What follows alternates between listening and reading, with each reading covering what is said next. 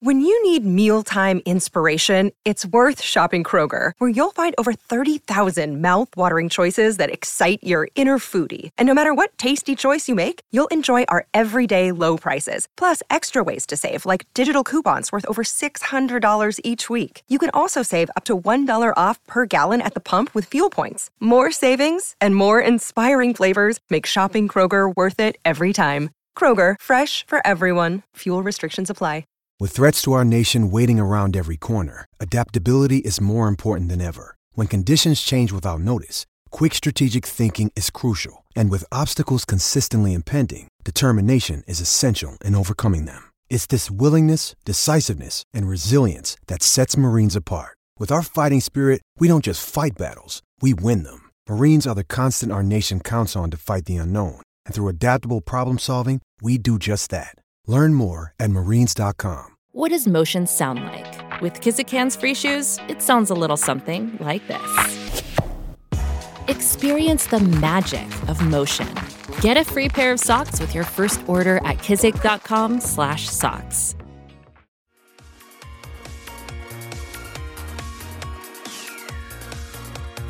Hello there, I'm Tony Gale and you are listening to We Are West Ham podcast.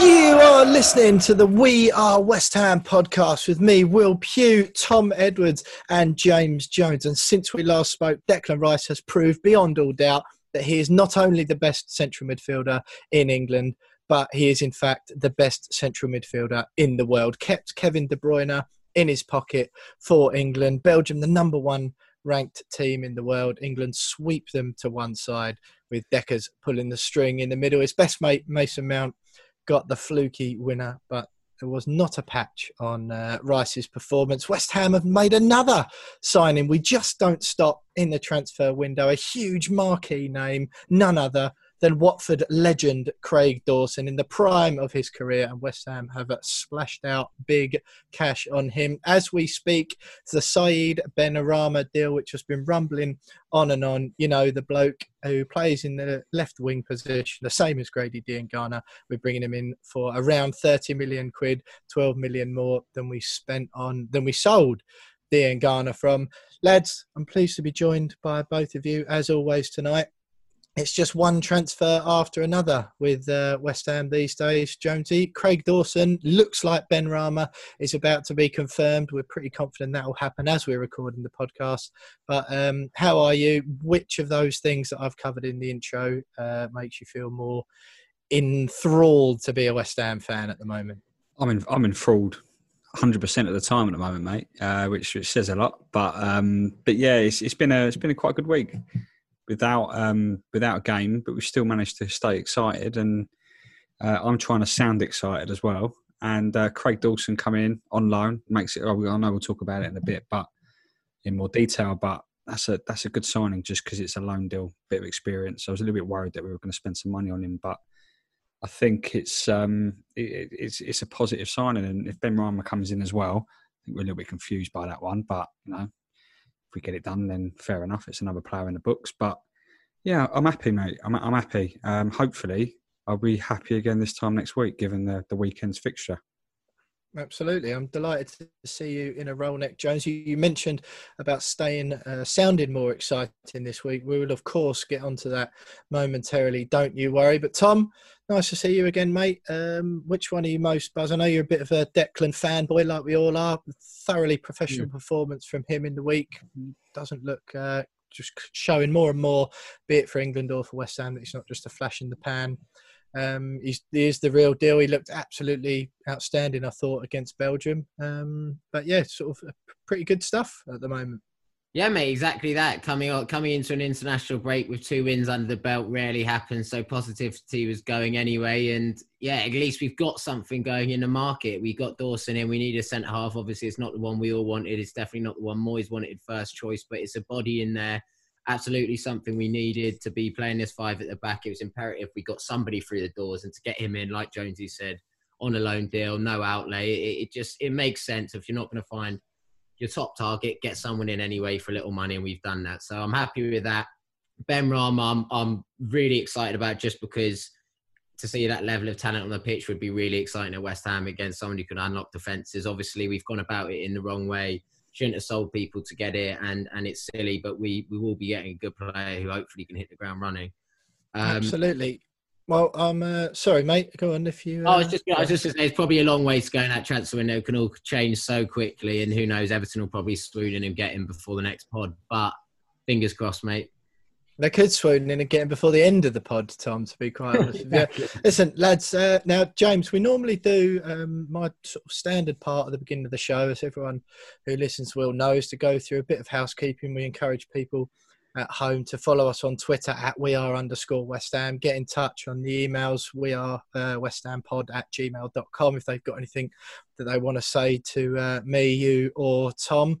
And one thing we always encourage people to do is leave us a review on iTunes. You know, ideally, in an ideal world, they go on, they leave us 5 stars and they write some nice words. That is what we're after. Helps us with the old iTunes charts and the general podcast charts, that sort of thing. And this week, one of the We Are West Ham listeners did exactly that, but he had some quite scolding words to say about you, Jonesy, and you were a little bit upset, as I must put on the record, was I on your behalf. Yeah, I'm a little bit. I didn't know whether to laugh or cry when I read it. I mean, we've had mostly 5-star positive written reviews about what we do every week, and they've always been very, very good. And then suddenly this one popped up from a guy called Phantom Hammer. I would address him. I would address them personally. You want to read it out? I will read it out, yeah. I would address them personally, but according to them, they're no longer listening. It says, after listening to this podcast for about a year, I've finally given up on it and unsubscribed. I mean, it took them a while to unsubscribe. I mean, at least we got a year's worth of downloads out of him. Took a year to decide whether that we were crap. Yeah, exactly. It goes on and says, there are simply other West Ham podcasts that offer more of interest to me. As my title suggests, the title is like listening to your mates chatting down the pub, which I thought that was the point behind podcasts. But get on to my favourite bit. We'll go on. I'm trying to avoid this bit. As my title suggests, this is like listening to your mates chatting West Ham in the pub. There's no great insight that you get with some of other podcasts. And James Jones's monotone and mostly unenthusiastic chat could be marketed as a cure for insomnia. Sorry, maybe a bit harsh. I wouldn't do any better, but then I'm not trying to. He's basically had a pop at me. But then admitted, well, I couldn't do any better. So, keep doing what you're doing, chaps. So, God, it is a bit harsh, Phantom Hammer. It's a little bit strong. But at least, I've got a bit of inspiration. So if my media career and my podcasting career don't take off, at least I can set up a couple of how to beat insomnia workshops online and I've got a backup career. So if anything, yeah, it's a negative review for the podcast, but it's a positive insight into my backup career, which the government are trying to do anyway. They're trying to get people to retrain at the moment. So I can just see my face on with headphones on one of those posters that they're creating. James could cure insomnia in the future. He just doesn't know it yet. Well, now I do. Now I do, Phantom Hammer. Thank you, Phantom Hammer, for that really, really great comment. And I've taken a lot of inspiration for it. So, and I'm going to try and sound a little bit more upbeat from now on, because I didn't know I sound. I mean, do you blame me? You wrote this in September when we were losing football matches. So do you blame me for sounding a little bit unenthusiastic? But I'm here to stay now. I'm happy. Well, look, you know what? You are obviously now you're the podcast equivalent of whale music, aren't you? Just a thing you put on in the background. You know what? I think that's even more. I don't know. I don't know what to think about that one, mate. I mean, did you write this? Yeah, is this all your work? Is this your doing? I was going to say, yeah, don't go on any of my other alter ego accounts on any social media platforms, because you'll find out who Phantom Hammer is. But I think what's funny actually, James, and because all season we do always say, when we ask people to leave us reviews, we say, look, give us 5 stars if you like and write some nice words. And I always say, or if you don't want to write nice words, write that as well. We don't want to be surrounded by a bunch of yes men listeners, do we? We want constructive criticism when it comes.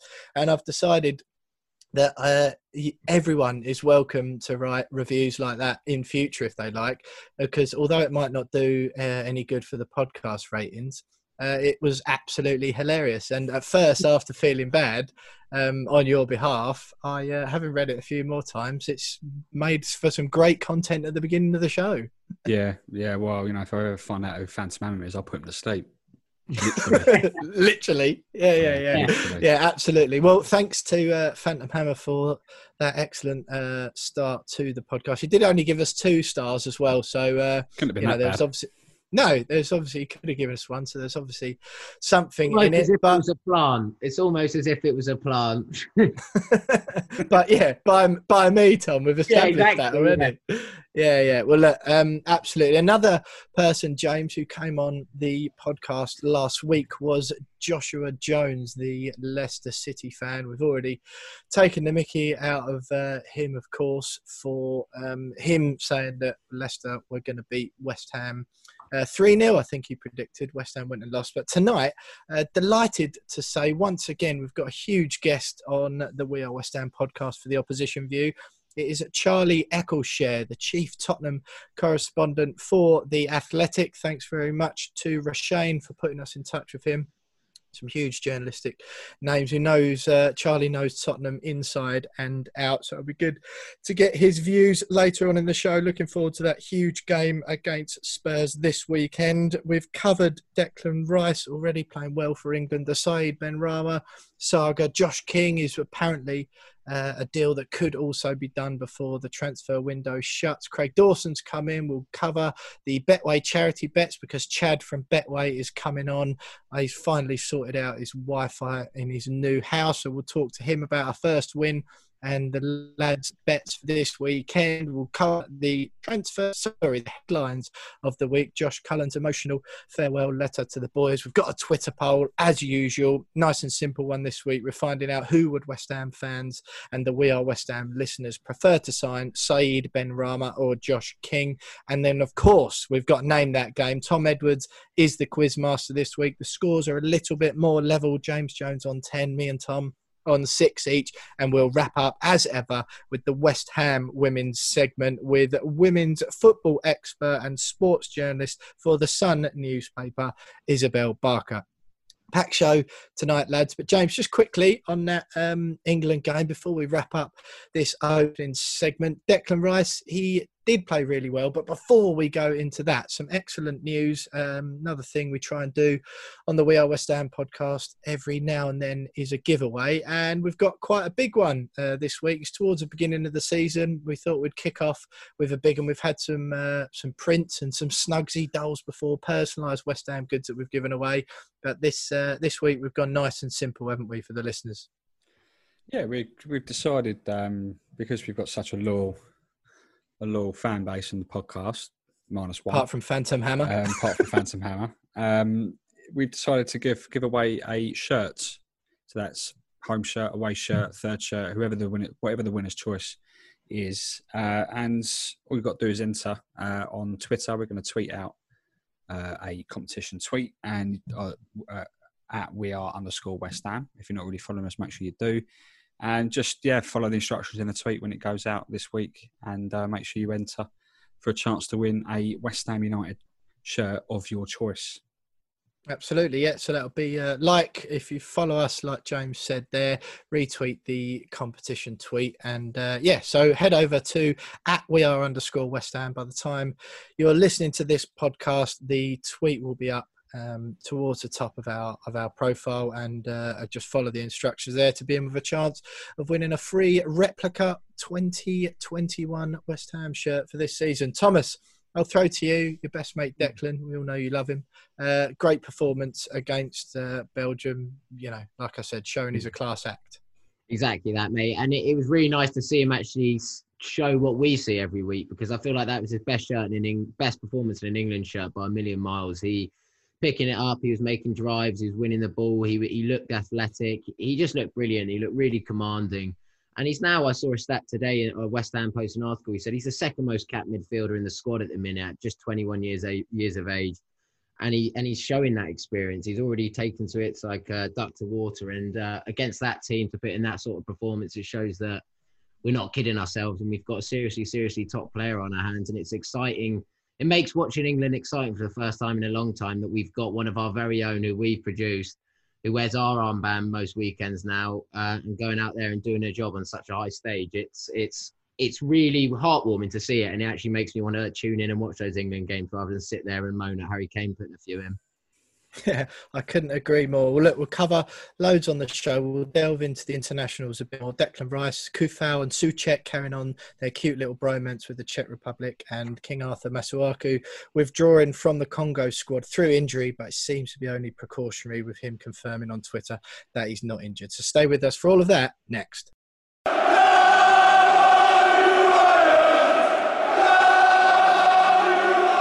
So now we have established that Declan Rice is the best central midfielder on the planet. I don't think there's too much else to discuss on the podcast, really, lads. However, two other people who have been doing great things on their international break is Vladimir Kufal and Thomas Souček, who have carried on their cute bromance away with Czech Republic. I saw them both on the field the other night with quite a bright, luminous away kit they had on. Kufal waddling around looking like prime Pablo Zabaleta. But one other grave concern that I had in the week, Tom, was the news that King Arthur Masuaku had withdrawn from the Congo squad, the Democratic Republic of Congo. I think they only had friendlies that they were playing, but he's withdrawn and come back to London.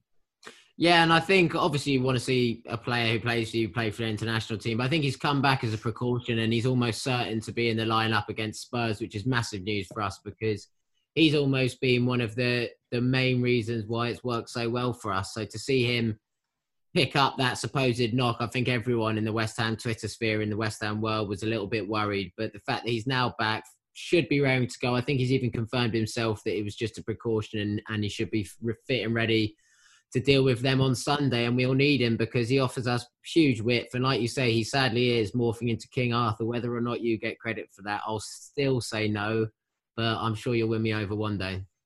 Well, just to prove my commitment to the We Are West Ham cause here, Jonesy, on last week's show, you said to me, we were talking about King Arthur, it's become quite public knowledge now, how much I admire him. And you said to me, as he obviously listens to the show every week, next week will be the week to get him on, will it?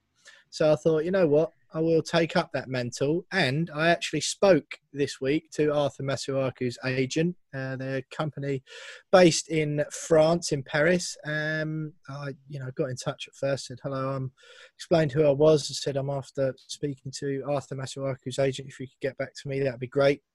A couple of things to discuss. Got a response, replied again and said, thanks for getting back to me.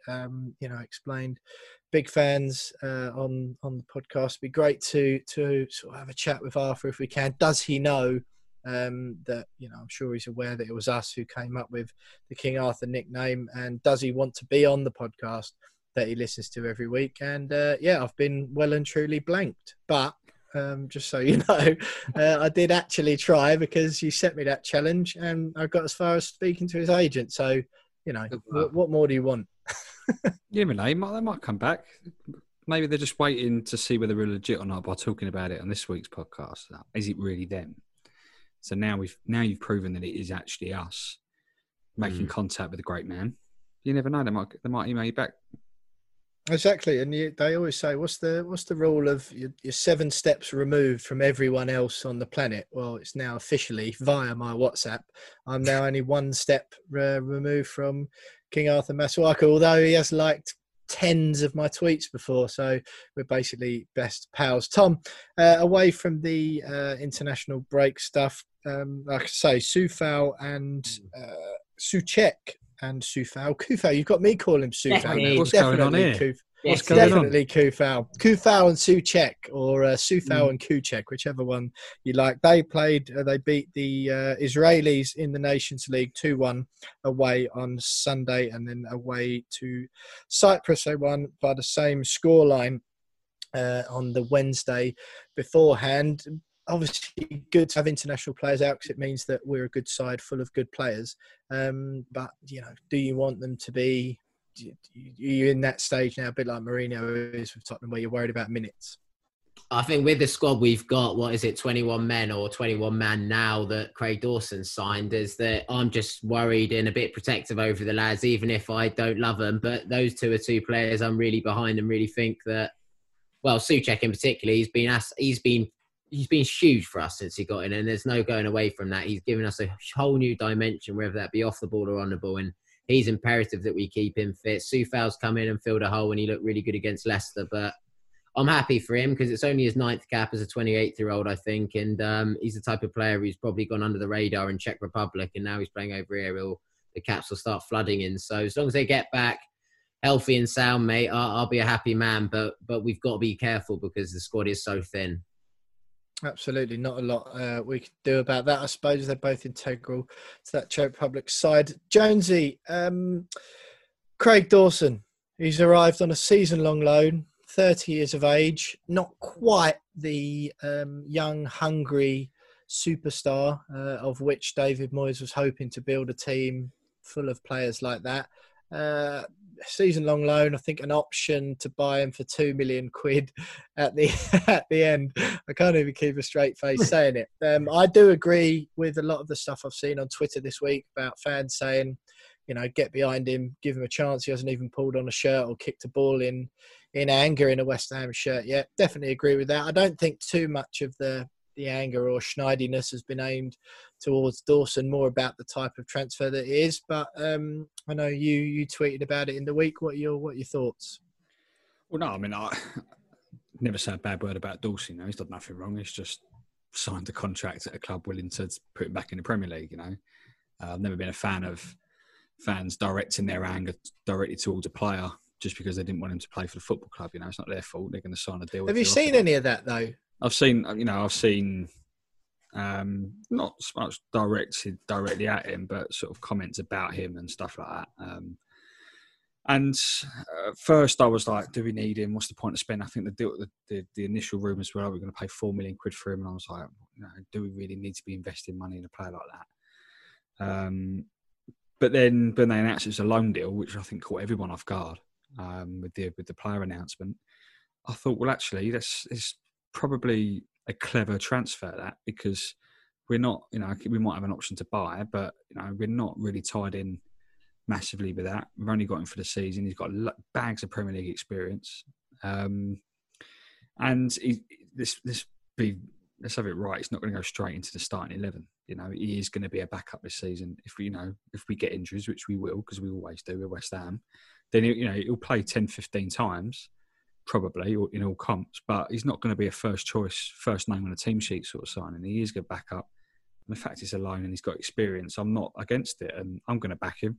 He's a West Ham player now. Never thought I'd ever see Craig Dawson in a West Ham shirt, so my dreams have come true. So yeah, I think it's a clever, risk-free signing, and it just adds squad depth, which we're desperate for. Okay, you mentioned he's not going to play much. I do agree. I agree with you on that front, to be fair. I think that's rare. Yeah. But it is. It's just like you say, it's an extra body. You can't get too angry about a signing like that as a standalone signing. You can get angry about it in the context in which it's made, i.e., the world-class football in a world-class stadium thing, the graded Ghana stuff, blah, blah, blah. But again, give them a bit of time, because if we sign Josh King and or Saeed Benrahma, which at this stage in the podcast still isn't 100% done, but looking like it should be announced momentarily. Benrahma, that is, of course. If we pull one of those in, then at least that money has been spent somewhere. Do you think, Jonesy, then just actually, Tom, what Jonesy said there about squad depth, not going to start in 11, etc. Do you think he gets in, or even Diop for the Spurs game, or do you think Moyes, because we mentioned it last week, Balbuena and certainly Ogbonna, every one of those back three played really well. Does he just start the same 11 that performed so well at Leicester? I think you have to. I really do think you have to, and I think Balbuena's come in and proved that he's probably played against two of the people you'd almost, as an opposition, want to match up against Balbuena. They got pace in behind, they got width, they can easily isolate Balbuena. He's the type of person who gets caught high up the pitch, and he's negated all those threats and against some seriously tough opposition. So I think he definitely deserves a shot at playing. I think Diop, like I've said many times, is a brilliant centre-half on his day, but he's been off it recently. He's been getting caught up so high up the pitch. He's been losing headers, misjudging it in his own box, and I think he needed a bit of a break from first-team action. So I think Balbuena needs to go, and Craig Dawson, like Jones and both of you said, it's not his fault he signed. Don't get me wrong. It's nowhere near the level we should be looking to sign. It's nowhere near the talent pool we should even be fishing in. But it's not his fault he signed. He's not a terrible footballer. We've signed worse players like Emmanuel Pogatet to name but a few. But the only one is, it's good, all well and good going out and getting, but we've got 3 or 4 people who can play centre-back, but we've only got one left-footed centre-half. Well, 2 left-footed centre-halves. One's Aaron Cresswell, a left-back, and the other one plays centrally. So if Cresswell was to go down, we wouldn't have anyone who could play there unless they're right-footed, which would cause a bit of a problem. So I think that's the weirdness about the signing. But I can't blame him. Get him in. Why not? He's a body, and I'm sure he'll give a lot for the club. Absolutely. And what? Sorry, just on that.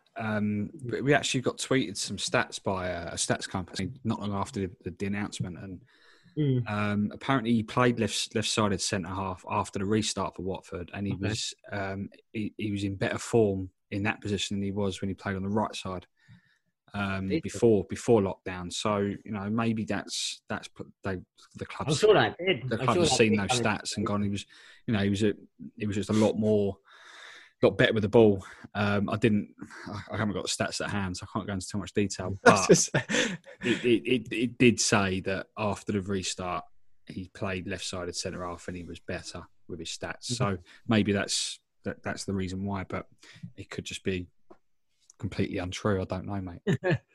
Well, you never know. Look, we've skirted around the 2 issues.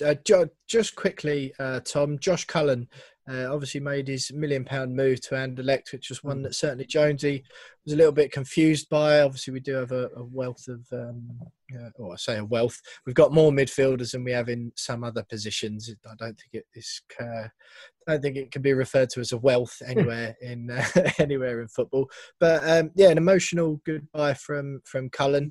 It was nice to hear. Obviously, a big West Ham fan, Tom, but it's not one we covered it last week. Not one that is, it's just a nice touch, but won't miss him too much, will we? No, exactly. On the playing side of things, I think he was never really going to break into first team, make a major impact. Maybe squad depth, we could have used him. But in terms of message, I'm proud that he's one of us and we brought him through as a West Ham fan, because if I was in the same situation and left my boy club, I'd feel like I really want to desperately speak to the people who made it special. And he came out and did that eloquently in a proper man's way. Didn't shirk anything, said he enjoyed it, and didn't come out pointing fingers about why he isn't there anymore. And he just said how much he loved it and how much he respects the fans and how much he will still be part of West Ham. Once you're in, you can't get out. And sadly, us 3 know that better than anyone. Yeah, that's right. Look, lads, Josh King, Saeed Benrahma. I don't know what's going on with either of them, to be honest. It's been one of those weeks for transfer news that I've just thought, wait, someone come and tell me when he's holding the shirt up and they've announced the signing. It's been one of those for me. The Benrahma stuff, as we're recording, seems like it's going to happen. First of all, I don't understand it because of the Grady Diangana stuff. But what I want to ask first, James, we've put out a Twitter poll as usual. So I know we normally leave the Twitter poll until a little bit later in the show, but we asked the West Ham fans and the We Are West Ham listeners earlier on, nice and simple. Once again, if you had to pick, who would you prefer to sign, Saeed Benrahma or Josh King? Jonesy, what are the We Are West Ham listeners saying? Runaway winner. And it's Saeed Benrahma is the winner. Just under 75% of fans baffling poll have voted for Benrahma. 25% for Josh King. Baffling. You seem so upset by that, but yeah, I mean it's a strange move given the decision to sell Diangana and David Sullivan coming out a couple of weeks later saying we sold him because we had too many wingers. I know Felipe Anderson has since left as well, but we sold a 21-year-old winger, highly promising winger for 18 million, and bought an older winger, highly promising, but an older winger for almost double that. And it's just a little bit like, well, is there a transfer strategy here, or have you just gone, well, we need to make another signing before this transfer window? Let's just get this guy in. With the exact same amount of Premier League experience. Exactly. As Diangana. It's if anything, less, because Diangana's actually made Premier League appearances. before. And been in a before we Premier sold League him. squad. Yeah. So it is baffling, but it's I don't really understand it. But if he comes, just like we said with Craig Dawson, we'll back him. He's an exciting player, one of the best players in the Championship.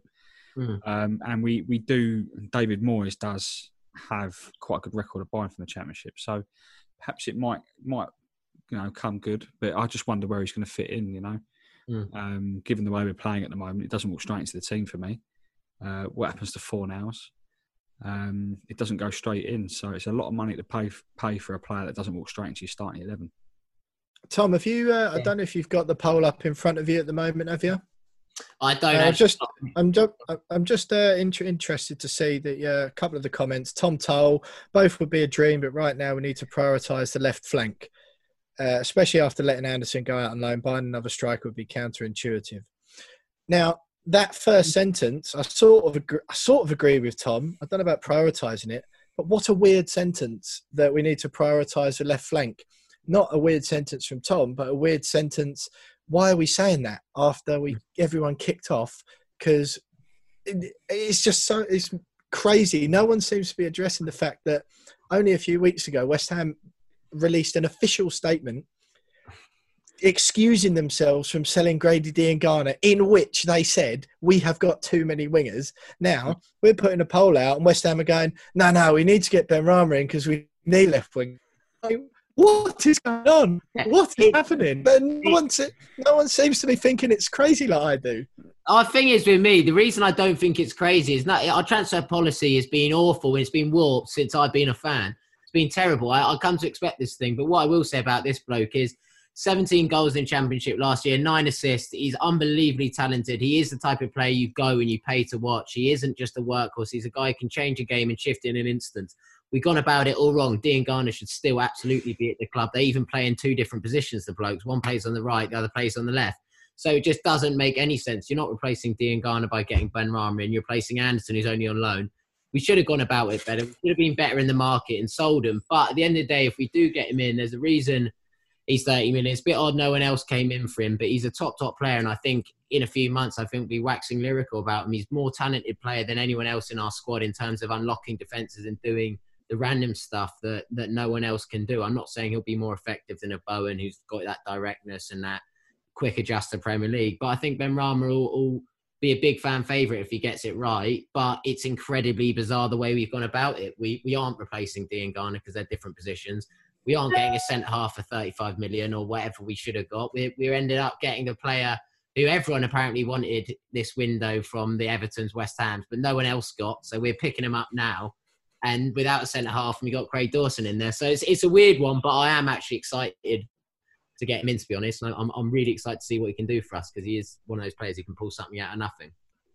Anything less than peak Lanzini, he's not worth it. And that's what I'm expecting. Anything less than peak Lanzini. Just quickly on the other comments, John Goodman says, why not Bournemouth? Why not both? Sorry, Bournemouth wouldn't mind instalments. Greg, Bournemouth are eager to get him off the books as his wages are high. They'd likely take a down payment and instalments. John Goodman, again, I'll push for a loan. I mean, I was surprised that 74% of people would rather see Saeed Benrahma than Josh King. I think Josh King would be absolutely brilliant. He's basically, I think, a B-Tech Mark Arnautovic with room for improvement. He's quite all action. He can get up in the air. He can win headers. He can put the ball in on the floor.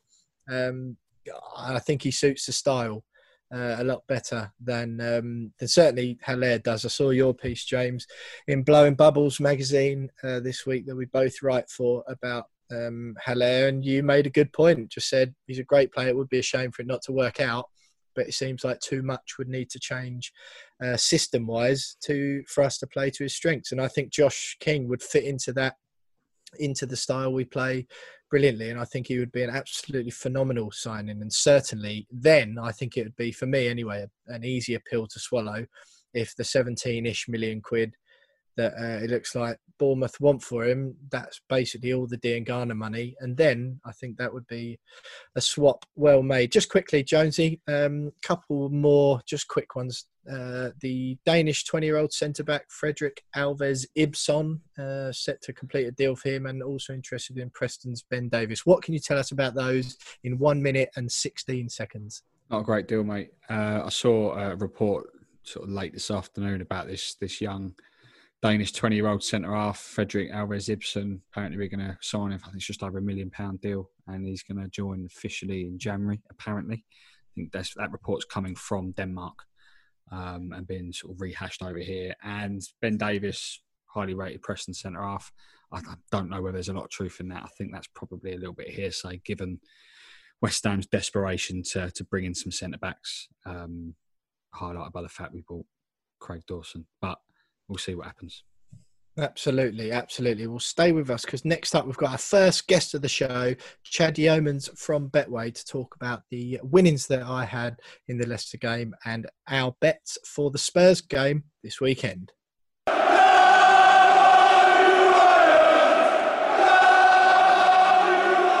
So you are still listening to the We Are West Ham podcast with me, Will Pugh, Tom Edwards, and the most boring voice in England, James Jones. I'm delighted to say that after the views, news, and all of the insight that we got from the chaps just on the Craig Dawson staff, Declan Rice being the best central midfielder in England and indeed the world, and Kufau and Souček still being best mates for Czech Republic. I'm delighted that we're moving on swiftly to the Betway charity bet section. We announced last week that we finally had a winner. I claimed 60 quid for the Bobby Moore Fund, and as Chad from Betway agreed or kindly told us at the beginning of the season, Betway are going to be matching all of our winnings at the end of the season. So that's 120 quid for the Bobby Moore Fund in the bag already. James Jones and Tom Edwards were desperately unlucky. I'm delighted to say Chad's joining us tonight. He was unable to dial in last week because his brand spanking new house still didn't have Wi-Fi yet. Chad, I'm glad you've caught up, connected to the 21st century, and we had our first winner last week. We did indeed. Congratulations, mate. I thought it was superb, and to be honest, I was really close, wasn't it, to everyone going over the line for the first time. So actually what I wanted to do live on the podcast was say that it was such a good effort. I'm going to match whatever Will wants. So I'm going to put £60 into each of your charity pots. So you're all on the board with a little bit of cash. So now here we go, starting with £60 in each of you. So, Will, you actually took one for the team here, mate. Yeah, great stuff. That's brilliant news. Thanks very much, Chad, Tom and James. I'm sure Dylan, Tom Beattie's mum, Tracy, James, and Isla's mum, Nikki, will be delighted with that news. Chad, that's great stuff. And another piece of good news. This is obviously a segment that's been running a few weeks now. We're glad to finally get some money on the board. Had speaking in the last couple of days. We're hoping to have Stephanie Moore on, wife and widow of the great man Bobby, to discuss her work. She was the lady who set up the Bobby Moore Fund originally, so we're hoping to get Stephanie on in the next few weeks to discuss the great work that we're trying to do, and the great work, of course, that the Bobby Moore Fund are trying to do. Chad, you've said to a few of us recently, particularly me, about being a little bit more brave with our selections. I'm absolutely thrilled that I finally got some money on the board. We've gone, or I said to you earlier that we've gone a little bit braver, and you said, yeah, just about. It's not massively this week, but so now the money's on the board. Were you impressed with our selections, or do you still need me to go a bit more? No, if we're looking back at the results, yes, you got money on the board before the others, but we were literally only one disallowed goal away from actually quite a decent payout. James, yours would have been 275, and Tom, yours is going to be 112.50. So and they're not massively different, just maybe a little bit more support for the Hammers. I'm now looking forward to this week. Tom has certainly put his faith in the Hammers against the Spurs, who have been phenomenal this season. The way they kind of tore apart Man United, who were abysmal, don't get me wrong. And there are people, Harry Redknapp, I know, went on TalkSport and was saying that he thinks they can win the Premier League. And I think they're still a little bit away off that, but they are playing so smart. And Jose does get these teams to win, doesn't he? So it's going to be a very difficult game this weekend. But you'd rather the Hammers be going into it with 6 points at the last possible 6. On the back of some good form, Jonesy, do you want to let everyone know for this week's game with Tottenham what you've gone for this week with your £50 that Betway have given us to place on a bet, which the winnings, of course, for you going to the DT38 Dylan Tompides Foundation. Yeah, cool. So I played it safe again because I'm just so desperate to get some money on the board. But both teams to score to begin with. Although we've kept 2 clean sheets, I think Tottenham's attack is probably definitely up there as one of the best in the Premier League at the moment. And with Gareth Bale potentially playing a part in one way or another, and he used to love a goal against us. So I can't see us keeping a clean sheet, even with Craig Dawson at the back. So I've got both teams to score. What? Best defender in the Premier League, what are you talking about? Over 2.5 goals, as we've seen, there's goals all over the Premier League at the moment, and I think playing it safe there over 2.5 goals, and then over 8.5 corners. I think the last couple of games there's been quite a lot of corners in West Ham fixtures and Spurs as well, so that kind of made sense. So I don't know what the price is on that yet, but it's a play it safe bet I think this weekend. But just eager to win one, chaps. As always, the We Are West Ham listeners, Chad can go on the Betway website and the app to place the We Are West Ham bets. It's under the Bet Your Way section. If fans just scroll down on that, they'll find the bets for me, James and Tom. What are you saying about Jonesy's this week? Are you confident they'll win some money legitimately rather than relying on handouts from you? Do you know what? I think so. I think this is the week you'll actually earn some money, so to speak. I do think both teams will score. I do think Spurs are still vulnerable at the back. They're really good going forward, but they still are really vulnerable at the back. Over 2.5 goals seems likely. And as you say, there are plenty of corners in games at the moment with teams playing on the attack all the time. So, yeah, likely, very likely this week, Jonesy. Tom, what have you, just let everyone else at home know, what have you gone for your bet to try and win some money for Isla's fight? As seems to be the pattern with me, I've gone both teams to score, and now I've gone for Soufal. It is, lads, by the way. Soufal to be booked. You lost that vote, mate. It's Kufal. Yeah, you lost it. Soufal. And then I've gone for West Ham to win. I just fancy us. I don't fancy us at all, but Chad's made me believe in this way of doing things, and I'm so behind it because I couldn't win on a Spurs win. I'd be so upset myself if I backed them. So I'm all for it, Chad. And I think, fingers crossed, you never know, because last time I backed us against Leicester and we got the job done. So here we go. Absolutely, man. Your price will always be bigger if you're playing against one of the top 6 sides. So there'll always be bigger odds and, in turn, bigger returns. Looking at, I don't know if it's Soufal or Kufal. I'll go with Kufal because that's whatever the maths thing to say. He's already been booked twice this season, once for West Ham, once for his previous club. Booked 5 times last season and booked 7 times the season before. Never been sent off. Or not in the last 4 seasons anyway. So he is prone to getting a yellow card. He's prone to leaving one late. Both teams to score, as we know. Yeah, I think that's likely. And West Ham to win would be amazing, wouldn't it? I think we are in fantastic form.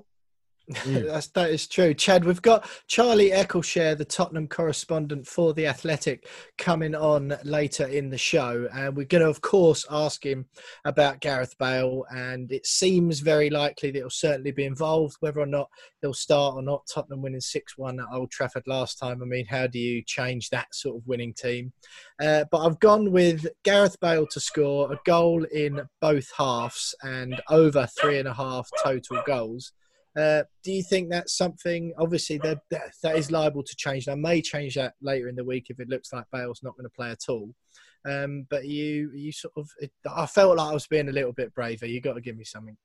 There's a little bit there, mate. There's a little bit there. But I still think you've got to start siding with the Hammers. I mean, let's look at Bale. Bale might not even play. And if he does, he's probably going to have half an hour, maybe 20 minutes. Will the game be over by then? Or is he going to come on and potentially change the game? It's going to be... It will be a proper game as well. They're going to go hell for leather from the start. I don't think Spurs are going to knock as many past West Ham as they did past United. I don't think any team this season are going to look as frail as United did at the back. I mean, they're all at 6. They must have been out the night before. It was absolutely insane. Just nobody was switched on. And you've looked defensively so compact in the last few games.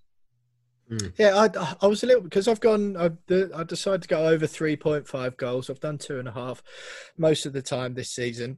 And although, I would like to see a few goals in the game, you could also see it being a really solid.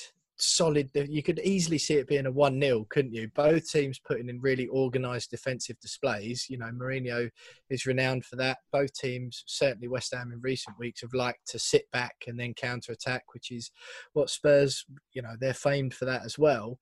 You could also easily see it being a 1-0, but I agree. I've just got a feeling it's going to be one of those classic West Ham Tottenham games, and I'm hoping might be able to bag a few quid. So Chad, as has been happening most of the time this season, if fans want to back our bets, that'll be on around sort of Friday-ish this week, do you think?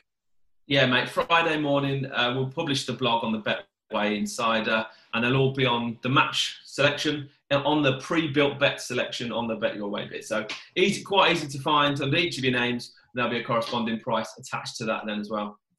Absolutely. Well, on the Jonesy, we'll be tweeting out, won't we, off the We Are West Ham Twitter account, all of our bets and the prices when they come out later in the week for fans if they want to back them on the Betway website. Chad, thanks very much on behalf of these two for the extra money that you've put on the board, so the league table doesn't look quite as embarrassing when it goes up on Twitter every week. But we appreciate that.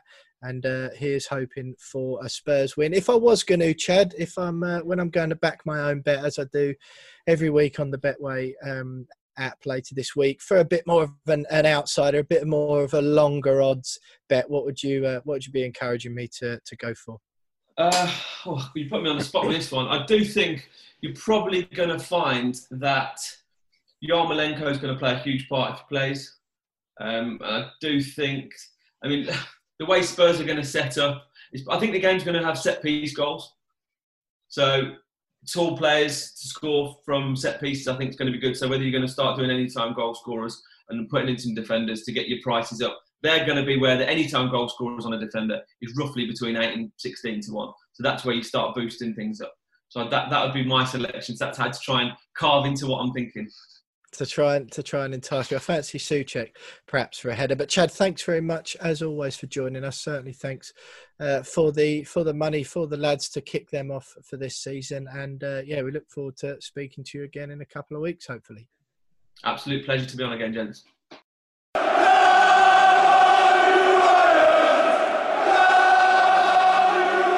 So we listen to the We Are West Ham listeners have their say then on the Saeed Benrahma or Josh King transfer saga. And now I'm delighted to say, once again, we're joined by an outstanding guest for our opposition view. Huge game, probably the biggest of the season for a lot of West Ham fans. Spurs coming up on the weekend. And I'm delighted to say we're joined by Tottenham correspondent for The Athletic, Charlie Eccleshare. Charlie, thanks very much for joining us. I think there's one question on every West Ham fan's mind, or there certainly was before the old Project Big Picture thing came along. But Gareth Bale, it was always going to happen when he turned up at Tottenham. The news came out within hours that his first game was likely to be against West Ham.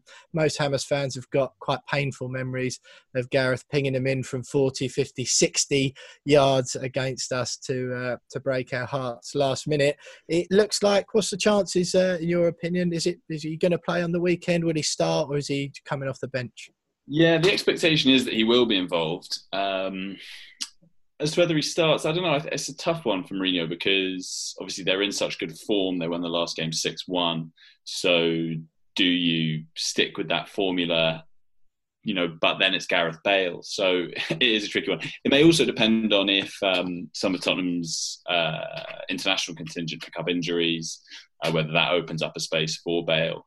But yeah, we are expecting to see him at some point. Sorry to be the bearer of bad news. Well, that would make quite almost a convenient excuse, would it not, to Mourinho? You forgive me if I'm not sure off the top of my head, but has Lucas Moura or Son, have they gone away long distance with Spurs? So is it one of those he could say, look, I'm just resting you, you've had a long journey, and Gareth's coming in? Yeah, he could. I mean, he, and it's Bale after all, so he doesn't really need to justify it, I suppose. Yeah. You know what I mean? And I think did a piece earlier in the week, kind of answering reader questions, and one was about whether Bale would make his debut. And I made the point that I think one thing Spurs have done well at the moment is if you've played well, you've generally kept your place, and I think that's important. But then when it's Bale, do you just make that exception? So yeah, we'll have to wait and see. Charlie, do you think that Bale can really fulfil the hype that surrounded his return to Spurs? I mean, the back end of his Real Madrid career wasn't great, wasn't playing very often, and obviously that was down to a number of different things. But there's been so much hype, and rightly so, about his return to Spurs. Do you think there's a danger that it might just turn into a bit of a romantic yet sort of unfulfilled return to North London for Gareth Bale? It could do. I mean, that is the fear, isn't it? That that idea of never go back, because it could. I wouldn't say tarnish the legacy, but it can, not be quite as good. And obviously it's 7 years on, and Gareth Bale at 31 is a very different beast to a 24. I guess the flip side is that he does come back with 4 Champions League titles, 2 La Ligas. He is a kind of proven winner now. So there is that risk. And I guess the other concern would be injuries. Obviously he's come carrying an injury, and that's why he hasn't played till now. And he is someone who at Real Madrid suffered quite a lot of injuries. But I think at the moment, so I think that definitely is a possibility. I think at the moment, the feeling among Spurs fans is more just excitement and anticipation. But that's why it'll be really interesting. I mean, I think, obviously everyone knows Gareth Bale, knows what he's about, but it will be so interesting on Sunday and then in the weeks beyond, seeing kind of the different version of Gareth Bale. He's not going to be the kind of Roy of the Rovers picking the ball up, charging past 4 or 5 players and smashing one in. I just don't think he's that player anymore, but he still could well be very, very effective. And I guess for your guys' sake, you're just hoping he kind of takes a little bit of time to settle and doesn't hit the ground running on Sunday. Charlie, this last few weeks, Harry Redknapp, Jamie O'Hara and a number of other people have come out and sort of tipped Spurs to maybe even have a crack at the league title this year. Do you think that that's people getting ahead of themselves in the hysteria of Gareth Bale and having Mourinho in charge, obviously a serial winner? What is the expectation now at Tottenham with all these people there? Are they rising, or is it still get Champions League? I think it's odd at this stage of the season, isn't it? Things change so quickly because you're dealing with such small sample sizes. So on the first weekend, Spurs lost at home to Everton, and it was all doom and gloom. And it was, oh my God, this team are dysfunctional. They can't really play. And then you have a few wins, a couple of signings, and it does all change. And that's certainly what's happened at Tottenham. And as you say, guys like Harry Redknapp are saying they could make a crack at the title. And I think that's partly based on the fact that Liverpool and City have looked oddly vulnerable. I still think over the course of a 38-game season, top 4 is probably a more realistic aim. And they've actually got 4 games coming up that they would identify as fairly winnable. I think it's West Ham, it's Burnley, Brighton, West Brom. But then they've got a horrible run where 4 of their 5 games are against City, Chelsea, Arsenal and Liverpool. And so I think we'll have a much better idea kind of by that point, which takes us through to about sometime in December, as to whether they're kind of top 4 or could even be title challengers, or it may be doom and gloom again. I'm sure you guys have felt that, with West Ham, that it looked at doom and gloom and then a couple of great wins and you're thinking, hold on a minute, we could really do something here. So yeah, I think this is probably a cop-out answer, but I would say, early December, have a much better idea of kind of whether guys like Harry Redknapp were getting ahead of themselves or whether they are genuine title contenders. Yeah, we'll forgive you that cop out, Charlie. Just for the record, it definitely was, but we'll let you have it. One thing, it would be criminal of me while we've got you on. You obviously know the ins and outs of everything that's going on at Tottenham. While the project big picture that's come out this week, Tottenham have been fairly quiet on the matter. Have understandably a lot of big clubs at this stage we're at now. Tottenham are included in that Big Six group. Obviously, Liverpool and Man United, the leaders, and somehow West Ham have wormed their way into the golden group, or however you want to bill it. What's your sort of understanding on that, and particularly as far as sort of Tottenham's take on it all? Because to be honest, to most people watching from afar, it wouldn't surprise them from a cynical point of view to see Tottenham involved in that, because they've done so well to establish themselves as one of the big six. Yeah, I mean, as you say, like the way you kind of look at it from a West Ham point of view, you're thinking we've done all right here, haven't we? We're in that permanent 9 group, and I think for Spurs it's something similar, that this is a team who haven't won the league in coming up to 60, the top flight in coming up to 60 years, and so to be in that top 6 group speaks really to kind of the turnaround of the last 10 years or so. Under Daniel Levy's stewardship, and they've become Champions League regulars. The dial has completely shifted for them, and so they're not speaking publicly about this. But I think it stands to reason that for them to be put in this bracket of the big 6, which is if this all goes through, that's kind of going to entrench those teams at the top of the game. So I don't think it takes a huge leap of imagination to think that's going to be pretty favourable to them. It's actually kind of amazing to think that they are in that group. I saw some people have been saying I think they've won the league as many times as Preston. So for them to be there is kind of remarkable, and like I say, it speaks to what they've done over the last 10 years. So we'll get a better sense of their kind of formal position I think at the Premier League meetings tomorrow, and that's going to be so revealing. I mean, that's just going to be fireworks across the board. But look, if this all goes through, that's going to be pretty favourable for them. And the great thing about it is, from a PR perspective, it's not like it's Daniel Levy who's been leading it. It's Liverpool and United who are getting all the heat, so they can kind of be like, look, we're just kind of going along with what we've been told and asked. But we're more than happy to. Yeah. Well, exactly. But in the same way, for you as West Ham, you'd be like, look, is this permanent 9 thing fair? Maybe not. But look, we want to be in that club. I read the latest thing I saw from the BBC that West Ham have been against the proposition. I'm sort of really? struggling. Yeah, I'm struggling to see why at this stage there will obviously be. Given West Ham's track record of decision making, there will obviously be probably a financial reason for that. Sort of understandably, I think the general feeling at the moment among football fans seems to be that across the land, almost they're resigned to the fact that what really is good for football, and that they're resigned to the fact that finances will always be and are always elevated above what might be right for the game. So I mean, Tottenham and West Ham have both.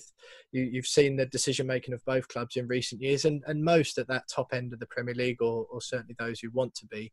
It does all come down to finances. Now, do you think, just from your point of view, as more of a general, while we've got you on, do you think, can you see it going through? Because it seems like everyone's crying out, or more so in the Premier League, crying out for it not to happen for the good of the competition, and to veer away from the more NFL style league. Can you see it going through, just in your opinion? I was thinking, like, if you'd asked me this yesterday, I would probably have said, no, I don't think so. But now I don't think it will go through kind of in this iteration. I think there'll be more kind of reforms to it. And I think to an extent it was a first offer. I don't think it was necessarily expected that everyone's going to be like, yeah, absolutely, wave it through. But I'm increasingly thinking that like a version of it could well go through. Just hearing today more and more of what clubs in the EFL are saying and how receptive a lot of them are. Because it's hard, like when you're being offered like such a short-term carrot, to think of the long term. And you can say that's what's awful about it, that's what's predatory about it, but that's what makes me think when you are in dire financial straits and you're being offered a lifeline, I just think that's going to be appealing to a lot of clubs. But it's going to be so interesting to see how it pans out. It's a bit of a choice between you either take death or a deal with the devil. Exactly. From most, and you can see clubs just picking the sort of the lesser of two evils, if you like. Charlie, just quickly before you go back to the game this weekend, just quickly, how do you see it going style wise, and then give us a quick score prediction before we let you go.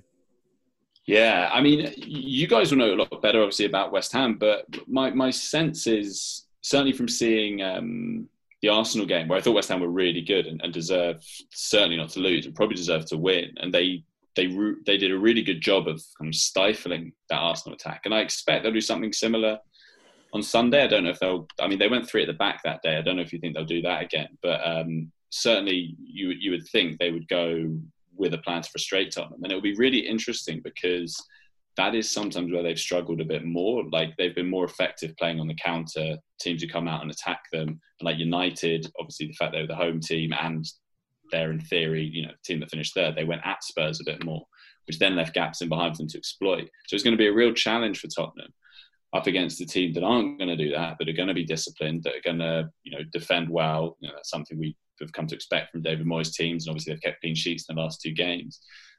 So I don't think it's going to be one of those. I don't think Spurs are going to go and just, steamroll them at all. I think it's going to be a really tough afternoon.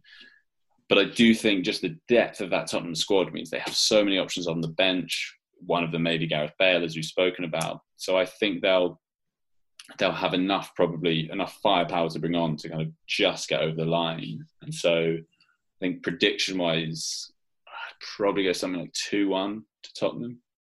2-1 to Tottenham. Well, we've had the last 3 opposition views we've had Wolves, Leicester, and now Tottenham, who've all predicted a win for Wolves, Leicester, and now Tottenham. And we've won the first 2. So hopefully we can make it 3 out of 3 at the You'll weekend. be relieved to know my predictions are generally really bad. So it's good. Well, Charlie, if West Ham do win at the weekend after that, you can be assured of an invite back on the We Are West Ham podcast again. And of course, if we don't, then we'll never ever speak to you again. But thanks very much. Thanks very much for joining us, Charlie. We do appreciate it. Thanks to Roshane for sorting us out last week. And stay with us because it's Name That Game. Tom Edwards is the quizmaster. Next.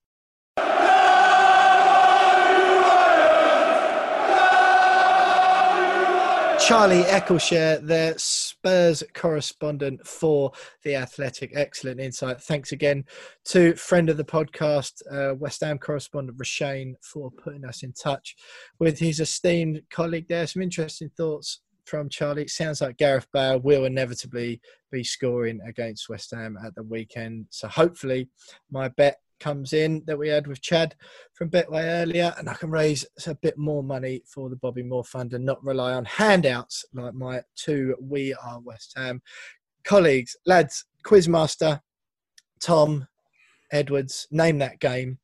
It's a huge one this week. James Jones leads the leaderboard on 10 points. Me and Tom tied in second on 6 points after last week. An excellent one last week. Enjoyed it. But Tom, you're the quizmaster this week. So for those of you, I'm sure everyone who listens now would have got on board with the name of the game. 7 pieces of information Tom has got in front of him about a West Ham game from the past. Me and Jonesy get 1 point each for each one of them we guess. Tom will keep on reading them aloud until me or Jonesy want to have a guess. So shall we go straight into it, Jones, or have you got any pre-match thoughts? No, let's get into it. Straight into it. Tom, over to you. Yeah, I'm going to get stuck in straight to it as well. I don't want to give anything away. And here we go. Obscure fact number 1 is that Declan Rice made his debut in this game. I've got to go for the scoreline, haven't I? Yeah. Go 2-1. That is correct. Oh. Opposition goal scorer. Opposition goal scorer for you, Will. Chris Wood? No. Throw it. James, you've got a chance on opposition. Got effort there. One opposition goal scorer. Is it Vidra? No, it's not. It's not. Oh. It's not, sadly. We move on. Don't we, lads? I'll have a go. Yeah, go on. Arnautovic? No. Oh. Sofiane Feghouli. Yes, he's got it. Yeah. Oh, you're joking. But James, what are you glancing at? Anyone watching on YouTube at the moment will see James Jones' head continually turning to the left. I'm looking at the running order. You can't even see it. Look, the running order. Disgraceful stuff. Disgraceful stuff. Right. Stadium. Turf Moor. That is correct. Next. Opponent for Jonesy. Burnley. Yeah. Season was. What are we in now? How long has he been good for? Forever. Yeah, that is true. 90. Who was the last one? I'm going to go.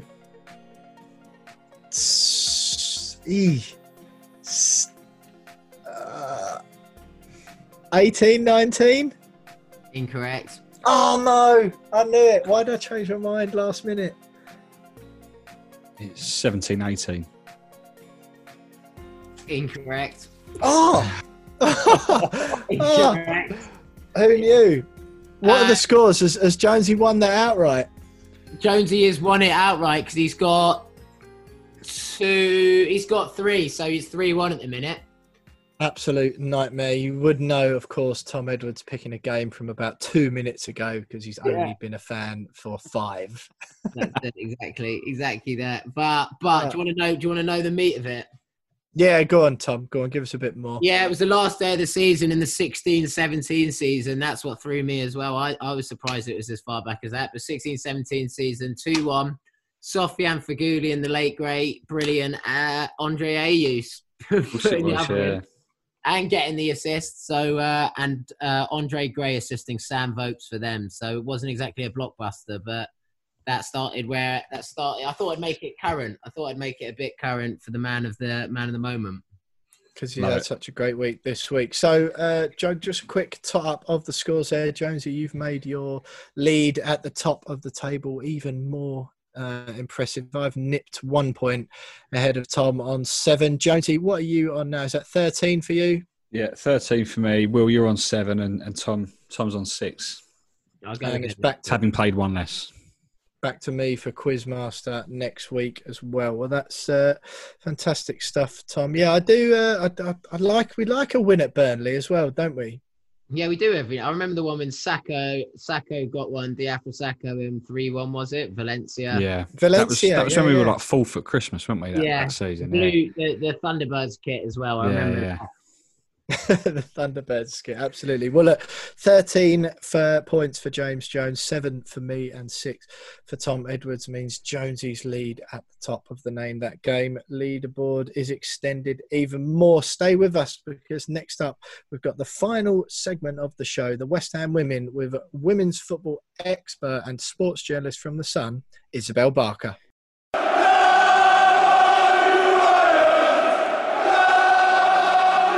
You are listening to the We Are West Ham podcast. Still, thanks for staying with us as always. And as always, again, we're wrapping up the show with the West Ham women's segment. I'm delighted to welcome back to the We Are West Ham podcast, Isabel Barker, women's football expert and sports journalist from The Sun. Isabel, great to have you back again. And you've been hanging out with broadcasting royalty this week, Mr. Alan Brazil from TalkSport Breakfast Show fame. I know, and lucky my liver has survived. We met at about 11 in the morning and we're already drinking. So, yeah, I've just about got through the week. Great stuff. Yeah, for anyone who knows, he's got a new book out, am I right? For anyone who wants to pick up on that piece, it was in the Sun. You can get that interview online. But, yeah, he's got a new book out. Yeah, it's a new warts and all autobiography. Lots of funny, untold stories in there. Lots of emotional ones too. But yeah, it's definitely a good Christmas present or something like that. A bit early, but yeah, why not?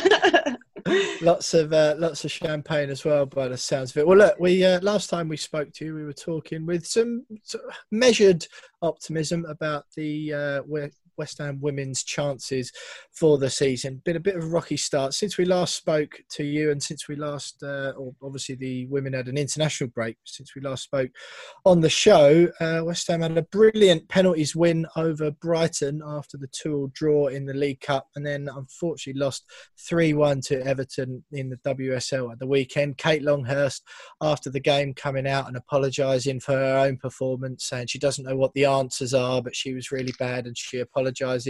Matt Beard and Emily Van Egmond have come out and said they need to believe in themselves more. The girls are playing Man United at home this Sunday.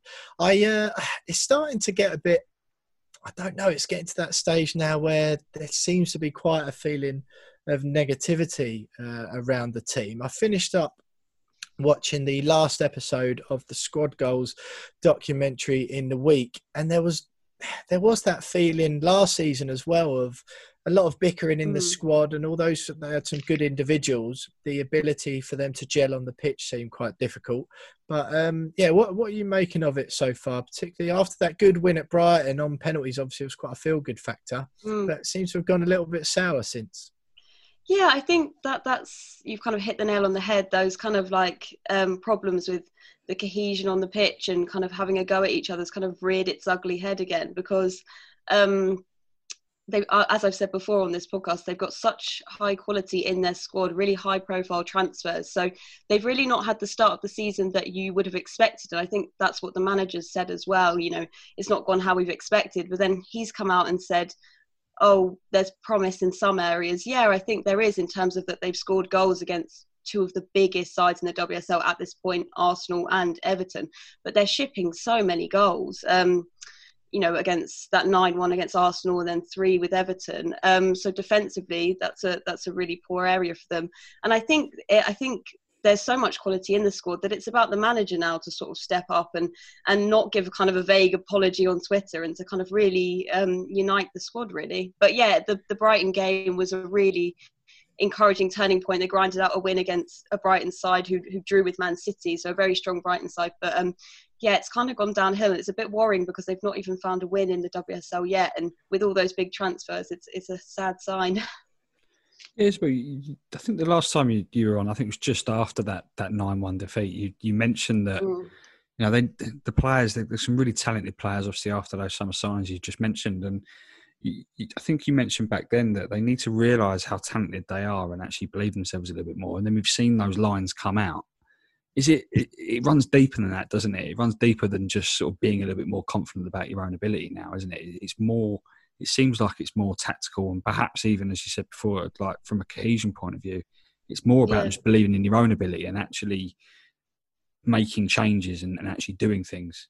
Yeah, I think that's it. I think it, like, tactical, that's a massive point. That's why I'm kind of calling on the manager now, that he needs to step up and kind of not, because we've seen his team talks. We've had like a behind the scenes view of his team talks in the documentary, and it's a bit kind of like, yeah, go out there and play your best. And it's kind of like, no, you need to be tactical now and actually lead a lot of players that they're all from different, a lot of West Ham, I think, last season had the most women's players from different countries. They had all over the world. So it's really important to, factor in all their different strengths, unite them, and I'm sure they're all very tactically different. So he needs to unite that and bring that together. And yeah, it's that cohesion. But I'm also wondering, with the new signings that have come in, it's maybe a chance for him now. He needs to kind of maybe get rid of some of the players that have been in the squad for a while and aren't really showing up and performing, and to try something different. Isabel, Matt Beard's been in charge since 2018. Obviously, he's done a wonderful job. He's taken us to an FA Cup final and all sorts during his time there. But with obviously the pressure of the documentaries that have been going on in the last 2 years, is there a suggestion that there's a bit of burnout from his side of things, or a breakdown in relationships? Is there any suggestion that maybe his time is coming to an end, or in the future that West Ham might look to move on from him? I think that's a really good point, because no one's denying that he's a brilliant manager in the women's game. He's taken Liverpool to WSL titles and, like you say, an FA Cup final with West Ham. But and the players really respect him. Gilly Flaherty in that documentary so powerfully says, you guys wouldn't all be here if it wasn't for that manager. So he's obviously he's got a really good eye for recruitment. But I think, like you say, maybe it is time for a bit of a shake-up. And I guess it will be a test of how ruthless Sullivans are. I think Jack says in the documentary, like, I'm gonna, shake my own fist at him. But will that actually happen? And I guess maybe it is a bit of burnout. Yeah, that's what struck me from watching it, the behind the scenes stuff. It just seemed a little bit Sunday League manager. I remember Yeah. being on the end of team talks like that when I was over the local park. Yeah. And, you know, there was just about scraped an 11 and 9 of them were all hungover. And you had one of the blokes just shout, "Come on, just get out there and get stuck in." Yeah, exactly. But yeah, and it just seemed and the elite level at which West Ham are trying to compete, it just did seem a little bit, I don't know, and it seemed, again, just from, you obviously saw small snippets, but you've got players like Ken Zadali, for example, you know, huge name, played for France, played for some huge clubs in PSG obviously as well, and sitting there, and it almost felt a bit like, hang on, is this as good as it gets? Is this, you know, just being barked at? I'm used to better than this. Do you think with those new signings, like you say, because they're from different environments, because Matt's quite rough and ready, and I would say pretty stereotypically old school British, if you like, do you think that is perhaps maybe lost on some of the foreign stars they've got in that side?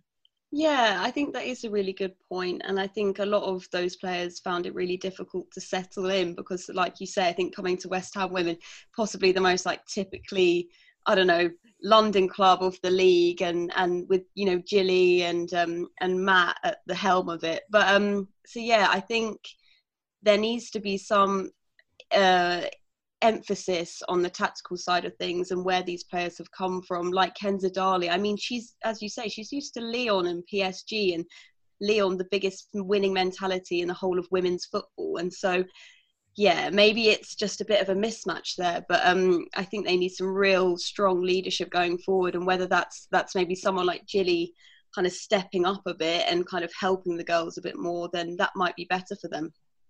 Absolutely.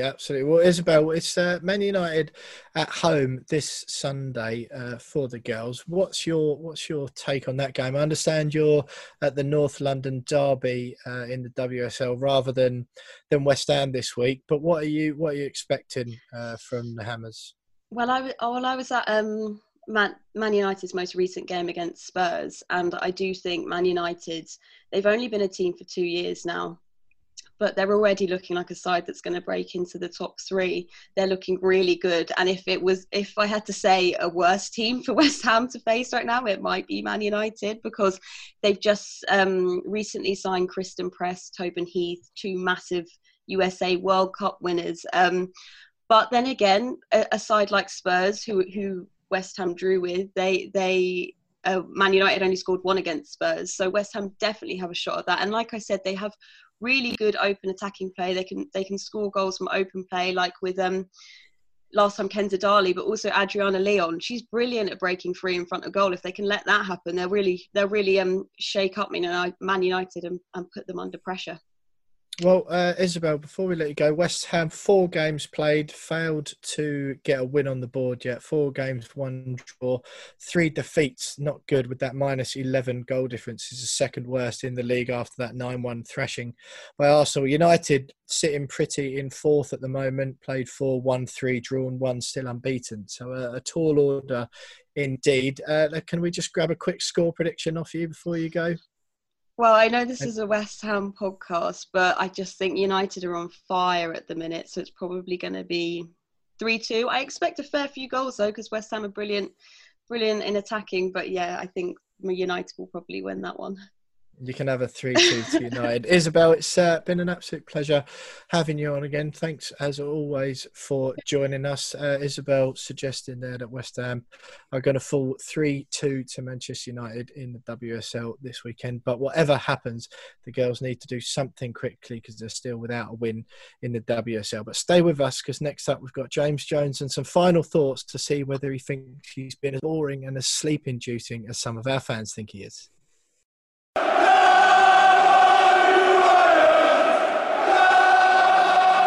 So, Isabel not very confident for the West Ham women this Sunday, home to Manchester United. But I sense a feeling of confidence among you lads about West Ham men's fixture against Tottenham this weekend. Just quickly, because we didn't do them earlier, Charlie thinking Spurs, Charlie Eccleshare from The Athletic thinking Spurs will edge it. Quick score predictions from you, Jonesy, and then give us some final thoughts on the show. I don't think we're gonna beat them as much as I'd love it, but we do turn up against Spurs, don't we? But I'm gonna go for a score draw at Desmond. My favourite prediction. I haven't brought one of those out for a while, so right. I'm gonna go for 2-2. But yeah, I don't see us getting turned over like United did against Spurs. Our defensive record over the last couple of games says a lot. I think David Moyes and tactical genius Alan Irvine have got us playing really well at the moment and just very well drilled defensively. And going forward, we've been a threat all season, even when we've been losing, or not winning. So, yeah, it'd be a tight game, and I see there being goals. So yeah, 2-2. I fancy it. 2-2. Tom, score prediction for Spurs away this weekend, and some summary thoughts on the show from you. Craig Dawson arrives. Saeed Benrahma still not quite done at the end of this podcast on Tuesday evening. Looks imminent. Josh King perhaps coming in. Loads we've discussed tonight. What are you saying? I'm saying, I know I bet on West Ham to win, but just so I can have a few bases covered, I'm going to go 1-0 because, like Jonesy said, I think it'll be quite a tight game. I think that we might hit them on the counter-attack, but they've got so much quality. I'd expect them to score, and scoring 2 past them probably won't happen. But we'll see. Fingers crossed. I'm not writing off a win. Overall, mate, I'm content with going in with 2 wins. Obviously, this transfer window has not been what we all would have liked it to be, but at least we've got a centre-half through the door finally.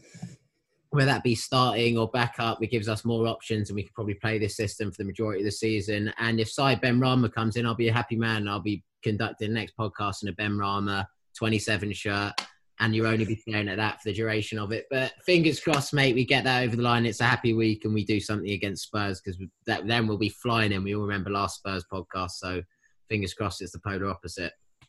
Absolutely. Well, it's only Manchester City up next after Tottenham, so another easy opposition for you with, I'm sure, a guest predicting a win for West Ham. But Tom, did we get a score prediction off you then? I'm just going to copy James because I do think of Desmond. What was yours? I said 1-1. 1-1, 2-2 from me and Jonesy. So score draws all round. Hopefully we win some money for our Betway bets. Just a reminder, as always, to follow us on Twitter at @WeAre_West Ham. And remember that this week we are giving away a free replica shirt for this season, home, away or third, whatever the winner's choice.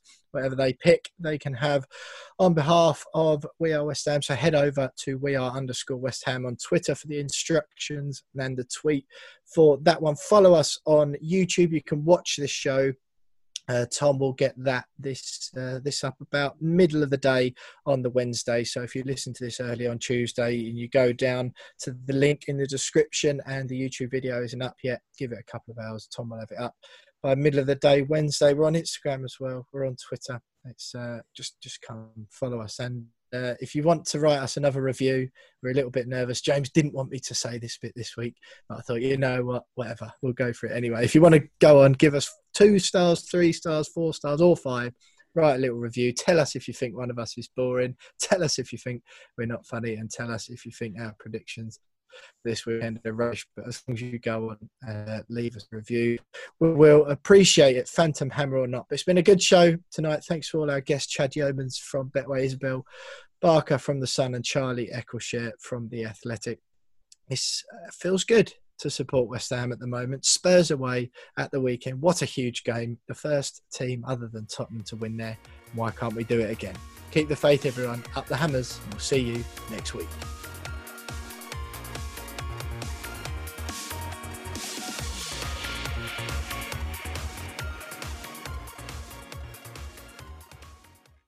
Sports Social Podcast Network.